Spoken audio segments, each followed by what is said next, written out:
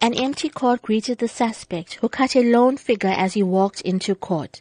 Spokesperson for the National Prosecuting Authority in KwaZulu-Natal, Natasha Kara, recounts the court proceedings. The accused abandoned his application for bail in court. He does stand accused of one count of murder. But the accused tendered a plea of not guilty. Meanwhile, a sense of grief, shock, disbelief and anger hung over the funeral of the 7-year-old boy, who was laid to rest in West Ham, Phoenix, yesterday. He was strangled to death, allegedly by a family member, in the early hours of Monday morning.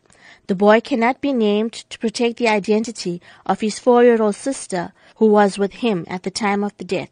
The child's maternal uncle, Lenny Mudley, says the entire family is in mourning and unable to express their grief at the tragic death.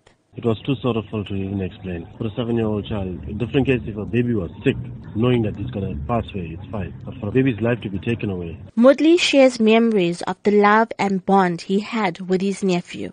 Oh, he was excited for this weekend. We were going to go and get Nando's. Every time his mom tells Leniana is coming, he's excited because I always take them everywhere. Wherever they want to go, I take them. To the beach, pool. The suspect's brother, Raveen Kuber, says he is unable to accept the tragedy his family is going through. He says if his brother is guilty, he should serve his time. Still can't get over this. Still can't get over it. What I feel, he must serve his time for what he has done as a brother. I'm so heartbroken because one girl is left. Imagine how she's going to feel when she's growing up. He's my bro, but I'm against it for what he did. Phoenix SAPS spokesperson, Captain Louise Naidu, says their investigations are at a sensitive stage. She explains how police made the arrest. When he was questioned about the child, he maintained that the child was asleep, and that is the reason why he was carrying him. Police requested to inspect the child, and he was adamant that the child was asleep, and so they forcefully conducted an inspection on the child, and it was established that the child was unresponsive. The child was rushed to a clinic. Unfortunately, he was declared dead on arrival. It is at a sensitive stage, but unfortunately, investigation has to continue, and the mother will be interviewed in the process as well.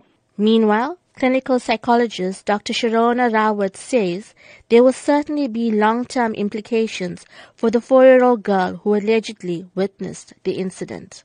Sometimes it may not show up initially, but over time it can show up. And basically you're looking at behavior changes, you're looking at problems with trust.